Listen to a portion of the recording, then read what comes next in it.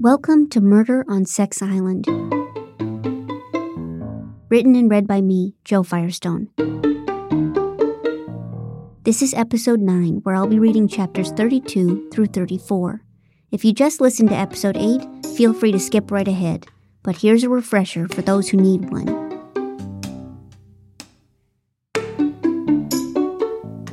John and Luella really hit it off over milkshakes. She hasn't seen AJ since he came over to her apartment.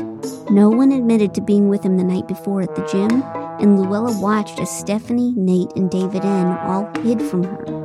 The cast must all report to set, but we don't know what for.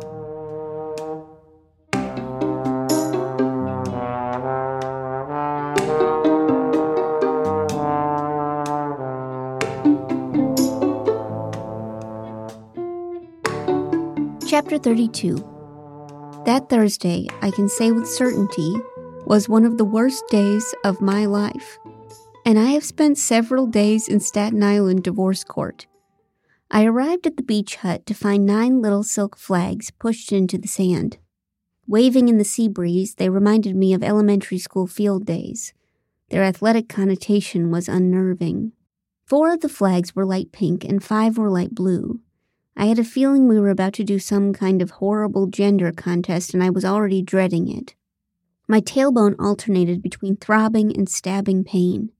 Whenever I slightly tilted my head, I would hear my neck crack 4 times. Whatever we were about to do, I was not physically equipped. Sheila, take me back, I thought. By the time I got there, Ethan, Nate, and Blair were already lined up a few feet in front of the flags. Shortly after me, David N., Sarah, and Tasha arrived. Phil was the last cast member to get to set. AJ, of course, never showed. Issa blew her whistle and instructed each of us to grab a flag. The women were told to get pink, the men to get blue. 1 blue flag remained in the sand. My mind flashed to that bathtub, imagining AJ's face where David G's had been. I shook my head to get rid of the thought. My neck cracked 4 times. That kind of thinking was not productive. I had 2 objectives today, and I needed to stay on track. Figure out who was lying to me, and find AJ before it was too late. What the producers had planned for us that day turned out to be nothing short of a marathon on steroids. We were to run around the beach, trying to find as many flags as we could. There was only one rule. Men could only pick up blue flags, and women could only pick up pink ones. Some would be in plain sight. Others would be more inconspicuous. The man and woman holding the most flags at the end of this straight-from-hell challenge would be granted immunity, which meant they'd be able to stay on the show for a couple extra days, even if they had terrible sex. As you know, the cast of Sex Island originally started off with 30 people, 15 men, 15 women. We were 31 episodes into the 40-episode season, which meant that the people who were still here had worked hard for it. If no more wild cards were added, each of the existing cast members had a fairly high chance of winning the grand prize of $100,000.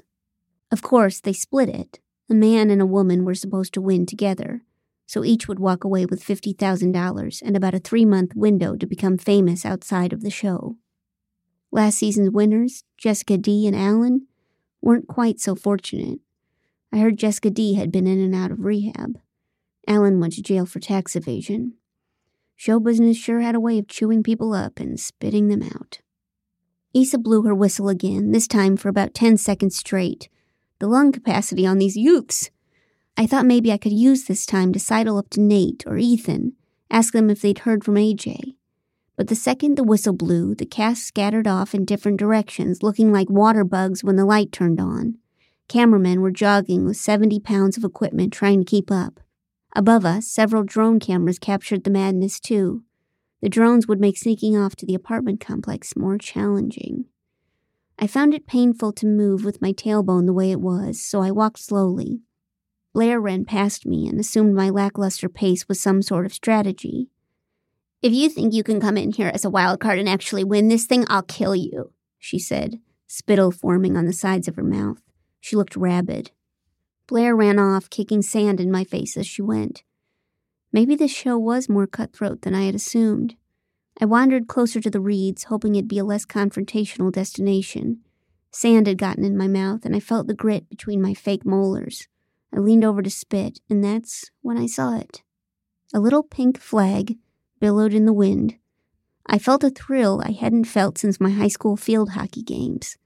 I parted the reeds with my hands and tiptoed through, careful to avoid any lingering crabs or whatever the hell else managed to live there.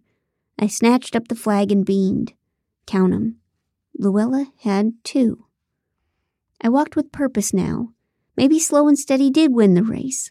I felt more alert and awake than I had in months. I visualized the next little pink flag. Where would it be? I'd taken off my heels, but the sand was getting hot. I walked toward the shore where it was cooler. With the sun shining above, the water looked a true cerulean blue. It was a color that made you think no human had ever peed in this part of the ocean. It felt good to walk there. The waves lapped softly at my ankles. The wet sand was pillowy beneath my feet. I knew I should be finding AJ, finding David G's killer, that I shouldn't be wandering around a beach doing a stupid field day. Honestly, what was I doing here? And how had I let this undercover job veer so far in the wrong direction? I told myself once I got through this challenge I'd be back on track and I'd find AJ. But then I saw another one. My third little pink flag. Floating there in the shallow water. I grabbed it, feeling for the first time in a while a small, bright sense of victory. I had 3 flags! I was nearly a mile from set now, and I hadn't seen anyone for almost half an hour. The sun was getting hotter. The further I walked from set, the more debris I encountered. Old plastic bottles, broken shells, tampon dispensers, bottle caps. I wanted to make a George Stryker apartment joke, but there was no one to tell it to. And besides, they would have had to have been inside his apartment to get it. I laughed out loud at my own logic. Now I knew I was getting overheated. I needed to get into the shade and drink some water. I didn't know how long I'd been walking when I noticed a little wooded area. It was much cooler in the shade of the palm trees, and the sand was much rockier. There was still a dull, pulsing ache in and around my tailbone, but at least I'd gotten out of direct sunlight. I wanted to rest, but wasn't sure how to sit down without causing severe pain. Maybe I could lie face down on the ground for a little while? All the crabs and beach spiders could make me their queen. I was startled out of my daydreaming by a strong push from behind. One hand on my shoulder, one hand on my rib cage. I landed on my stomach and the wind was knocked out of me. For what felt like a full minute, I lay there stunned. Was it possible I tripped? I had just been thinking of lying down like this. Maybe this was what they called manifesting. I got up on my hands and knees, then felt a kick to the back of my head. I collapsed again. My face smashed against the rocky terrain. My mouth tasted like blood. I must have passed out from the kick. When I woke up again, the sun was much lower in the sky, and I found myself lying face up. My tongue was dry and my skin felt tight, almost crispy. My vision was blurry, but I could make out a dark beard right above me. A face with dark eyes came into focus. Ethan. My adrenaline kicked in and I tried to scramble away on my elbows. My forehead hit his forehead and he reeled backward, screaming. I needed to get away from him. I tried rolling over and standing, but my knees were too weak. I toppled to the ground, feeling around for a sharp stick or a rock or anything I could use to protect myself. "Stop, Luella, it's me, it's Ethan. I'm not going to hurt you," he yelled. I'd heard that last line too many times to believe it. I found a medium-sized stone and hurled it in his direction. It hit him in the neck, and he yelped in pain. I curled my fingers around a small broken conch shell. Even if I couldn't get up, I would be ready for him. Please stop. Luella, I'm not trying to hurt you, I swear. You were out cold. Just listen to me. I don't want to hurt you," he said slowly, carefully enunciating every word.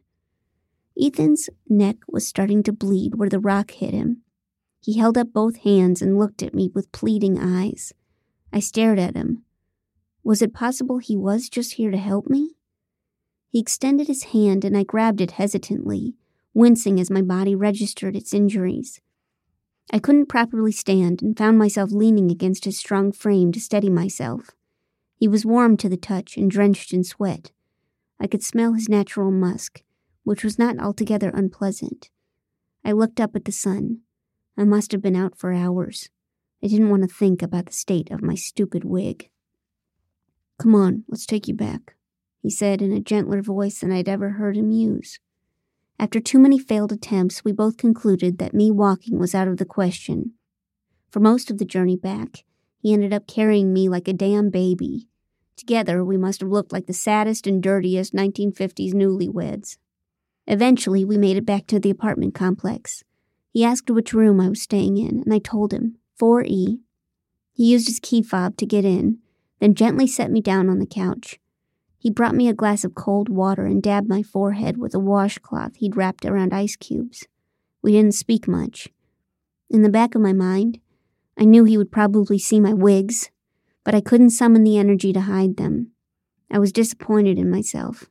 By that time, I had a strong feeling AJ was already dead.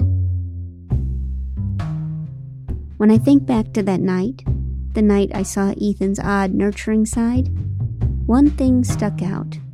The entire time he was cleaning my wounds, cooling my forehead with washcloths, bringing a water glass to my lips, he never once looked at me.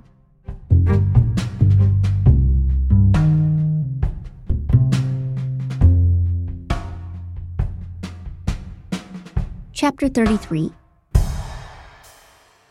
The sun had set, and I still hadn't moved from the couch. I had been drifting in and out of consciousness, but now I was awake. The light in the kitchenette was on, but nothing else. My face felt swollen, and I could tell my Luella teeth were askew. I ran my tongue over them and tasted dry blood. I thought maybe Ethan had left, but after I started to stir, he came out of my bedroom and took a seat on the leg of the couch. "Hey," I said. "Hey, sleepyhead. It's getting to be dinner time. You want something? I was going to order Thai food." "I'm good," I said. "I'll get you a soup," he said, already in the midst of calling the restaurant. "Hi. Yeah, same address as usual. Can I get a chicken pad thai, a chicken green curry, and a pineapple fried rice?" He paused while the person on the other end asked a question. Let's go with chicken. And a tom yum soup? Thanks." He hung up and stood, clasping his hands behind his back. "Dinner will be served in 45 minutes to an hour," he said, speaking like an old British butler. Was he really joking around with me? This was a side of Ethan I had never seen. "Your George Stryker impression?" I asked.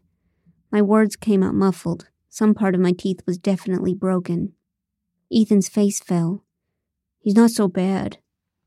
At the mere idea of someone defending Stryker, I felt my chest tighten in rage. At least the anger was a nice distraction from the pain. "He tried to drug me," I said, sounding like I had about 18 cotton balls in my mouth. He let out a small laugh of disbelief. "There's no way.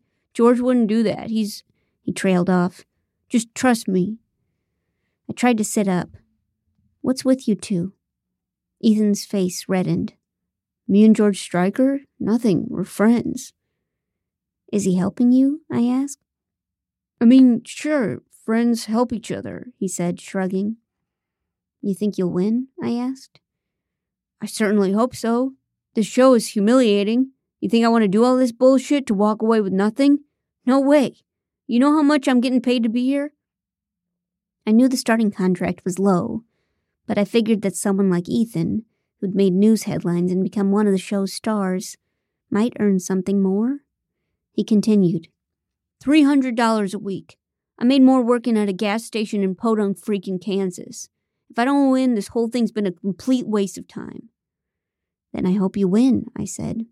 He shrugged. "I mean, I think I stand a chance, especially now that David G's gone." I looked at him skeptically. "I just meant that he was the front runner," he stammered, "and everybody knew it. It sucks that he's gone, though. It's all really sad." With the heat and the attack, I'd temporarily forgotten what I was there to do, and most importantly, that time was of the essence. I began to panic and mustered all my energy to peel myself off the couch. "What's wrong?" he asked. "Last night, were you with AJ?" I asked, searching his eyes. "No." Ethan looked confused. "Hey, where was he today? I didn't see him on set." I tried to stand up, but my body was slow moving. I felt a surge of pain shoot from my tailbone to my neck. Ethan stood in front of me. "Now where do you think you're going?" he asked, his tone verging on aggressive. I shot him a look, and he backed down quickly. "I just meant the food's coming and you're hurt, so I wasn't trying to—" "How was Mighty Ducks 2?" I asked. "What?" he said. Someone knocked then. We both turned toward the door. "Must be dinner. I'll get it," he said. Ethan opened the door and a charged silence ensued. I gathered that whoever was at the door was not there to deliver our dinner. "What the hell are you doing here?" Ethan's tone was angry, but from where I was situated on the couch, I couldn't see who the other person was. "Same question, bro," I heard a man's voice say. A familiar voice. Phil. Phil strutted past Ethan into the living room, holding a Tupperware of what looked like red Jell-O. He knelt down in front of the couch so we were nearly face to face. "Oh, baby, look at you. What happened?" Phil asked, gently stroking my wig. Ethan walked up behind him, his arms crossed in front of his chest. "She was attacked during the challenge. I found her on the ground." Even with Ethan looming over him, Phil didn't take his eyes off me. "That's so scary. Are you okay?" Phil kept petting my wig. I tried to subtly brush his hand away. "I'll be fine," I said, suddenly aware I probably looked as bad as I felt. "Ethan, I can take over if you need a break. Looks like you've been on nurse duty for a while now." Only then did Phil look up at Ethan. "Well, we've got food coming soon," Ethan said. There was palpable tension in the room. My eyes darted back and forth between the two men. Ethan glared at Phil, while Phil stared at me. "I brought you Jell-O," Phil said. He jiggled the Tupperware and its contents danced malevolently. I have always hated Jell-O. My great-aunt Ruthie used to serve it for dessert, like the woman had never heard of cake. "Thanks," I said. "Maybe later." Phil stood up, patting me on the head. "I'll just put it in the fridge for now." He made his way to the kitchenette. Phil appeared to be quite at home here. "I was worried. You both left before we wrapped today. You didn't even get to see how the challenge ended," Phil said, scanning my mostly empty fridge. "What happened?" Ethan asked with a forced nonchalance. I realized then that Ethan might have lost his chance at immunity by helping me. "It was crazy. In the last hour, Tasha had like 12 flags and Blair had 10. Then at the last minute, Blair tackled Tasha to the ground and managed to wrestle 7 away. Blair got the immunity." Was it possible Blair had attacked me? Would my measly 3 flags be worth all that? I wondered where those flags were now. "Who won the men's immunity?" Ethan asked, barely concealing his contempt. Phil bowed his head. "You're looking at him. Guys, I just kept finding flags. I felt like I was really in my element today, you know? Felt good. Your boy found 25 flags, if you can believe it." "Seems like you're the new front runner," Ethan said. "New? Bro, I've been the front runner," Phil said, making a suck-it gesture with both hands. "Yeah, right," Ethan muttered. "What'd you say to me?" Phil said, pushing Ethan's shoulder. "You want to fight, bro?" Ethan said, puffing out his chest. This was escalating awfully quickly. "Nah, bro, not tonight. I'm feeling too good tonight, but I'll get you when you least expect it," Phil replied, winking at Ethan. Ethan shook his head, then looked at his phone. "Well, congrats, man. Damn, it's late. I'm gonna get going." "What about the food?" I asked. "You guys eat it. I'm not hungry," Ethan said. 10 seconds later, Ethan was out the door. It was a bizarre interaction, but Phil didn't seem to register any of it. He made himself comfortable on the couch, scooting my legs over to make room for himself. "Can I tell you where I found all the flags? It felt so intuitive out there. First one I found buried mostly in the sand. Just the top of it was visible, but I've always had eagle eyes." For the next hour, Phil talked me through his 25 flag conquest without coming up for air. He was on cloud 9. He talked about where he found them, how he found them, how his stamina was unbeatable, how strong he was. The Thai food arrived sometime in the middle of his monologue. He received the food, smelled it, then actually threw it in the garbage can. "Trust me, that stuff is not good for you, babe. How about some Jell-O?" If I had the energy, I would have thrown him in the garbage can. Phil continued monologuing for another hour. He paced the apartment as he spoke. At one point, I pretended to fall asleep, but he just kept on talking. At one point, I thought I saw him walk in and out of my bedroom, but I was too exhausted to ask why. When he finally got the hint to go, he knelt down until his face was an inch away from mine. "Don't forget to eat your Jell-O, babe," he whispered. I could smell the peppermint on his breath. When I first met Phil, I thought he was hot, but not so bright. The more I got to know him, I realized he was also completely obnoxious. That's when I knew he was going to win Sex Island.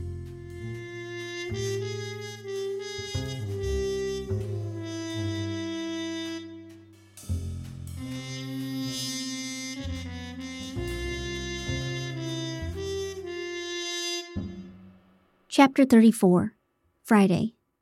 I woke up Friday morning and texted John first thing. "Any word from AJ?" John said he hadn't heard from him. What kind of show allowed people to go missing and nobody did anything about it? It was either an issue of incompetence or collusion, and I wasn't sure which. I told John to contact the police and AJ's immediate family ASAP. He said he would get on it. After nearly 2 weeks, I was starting to understand that show business only really responded to a squeaky wheel. I told John somebody attacked me during the challenge and that it could have been whoever went after David G. and possibly AJ. He responded that if I needed to take the day off and focus on self-care, I could do that. Self-care, what a novel idea. "Was the attack captured on camera?" I asked. John said no.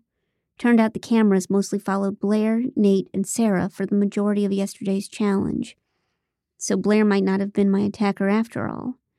I thought of Justin, the new guy who'd been staring angrily at Issa and me at the beginning of the day. I wondered if he had something to do with this. I managed to take a shower, look at me and my self-care, and that's when I learned that my shoulders were severely sunburnt in the unfortunate shape of my overall straps. Everything hurt.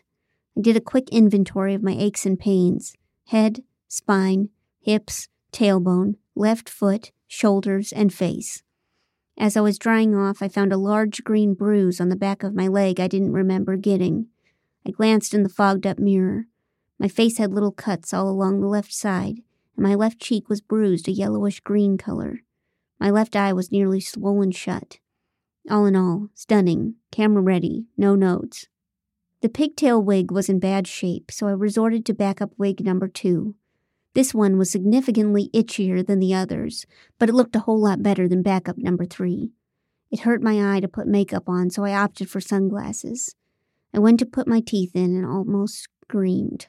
My Luella teeth were missing a tooth, and a front one, no less. My mind raced. How could I fix this and fast? Like I've said, a missing front tooth is like a car accident. No one can look away. It's the reason I started wearing the fake teeth in the first place.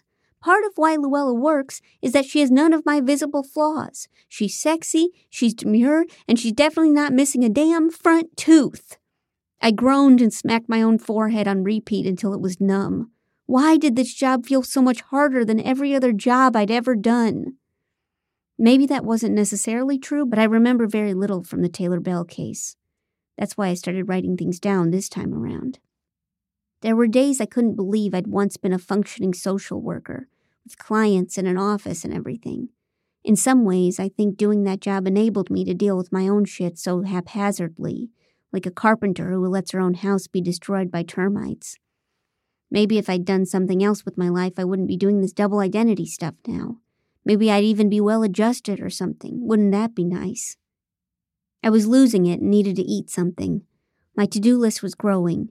Find AJ, find David G's killer, fix my front tooth, find food. I debated eating the food Phil had thrown in the garbage last night, but I figured I should be kinder to my ailing body. I even considered Phil's Jell-O for half a second before the memories of Great Aunt Ruthie's Jell-O molds returned to haunt me. Her recipe called for Jell-O mix, mayonnaise, and peeled grapes. Good God. I made my way down to the group pantry and got myself 3 bananas, a yogurt parfait, and a to-go cup of coffee the size of my femur. Standing there with the broken Luella teeth in my pocket, I ate the 3 bananas one right after the other, like a human Donkey Kong. I inhaled the parfait. I drank the coffee in big, burning gulps. Maybe after this gig I'd have enough money to permanently replace my teeth with some nice-looking veneers. Dr. Frank would be down to do it, especially after he saw what I'd done to this pair. I was zoning out and drinking the last sip of my coffee when I realized what could be the miracle solution to my tooth problem. I'd been unknowingly staring at it for the last 5 minutes. There, in front of me, was a jar of loose, white, chiclet gum, the go-to fake front teeth for generations of children the world over. I took a handful up to my room and tried one on with my Luella teeth. It was soft and painfully minty, and I swore I felt the sugar slowly eroding my real tooth underneath, but it didn't look half bad. I should probably note it also didn't look half good, but it would do the trick, especially if I kept the talking to an absolute minimum. My plan was to search the entire apartment building for AJ while the cast and crew were on set that day. I ransacked my apartment for John's list of where everyone lived. Finally, I found it laying inside my notebook where I'd written the list of suspects. I hadn't remembered putting it there, but I didn't give it much thought at the time. I read the directory again, trying my best to memorize it. David G. had lived in 7A. Ethan had lived in 7E, now 8A. David N. was in 7B. Phil was in 7G. Nate was in 7C. Blair was in 7D. Tasha was in 7H. Sarah was in 4D.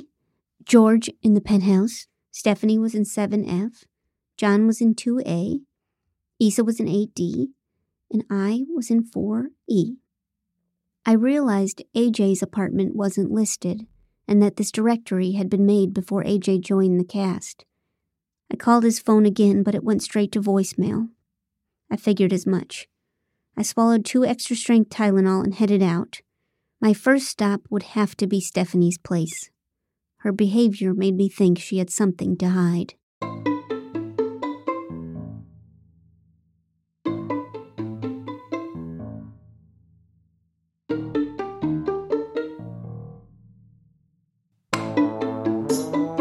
This has been chapters 32 through 34 of Murder on Sex Island, read by the author Joe Firestone. That's me.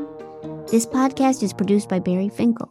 This episode was edited by Gabrielle Lewis. Our music is from Blue Dot Sessions. You can purchase the actual book next week, October 17th. You can pre-order it now. You know what else happens next week? Episode 10 comes out. I'll be reading chapters 35 through 39. Hey, I have a question. Where the hell is AJ? And was Luella pushed? If so, who did it? Till next time.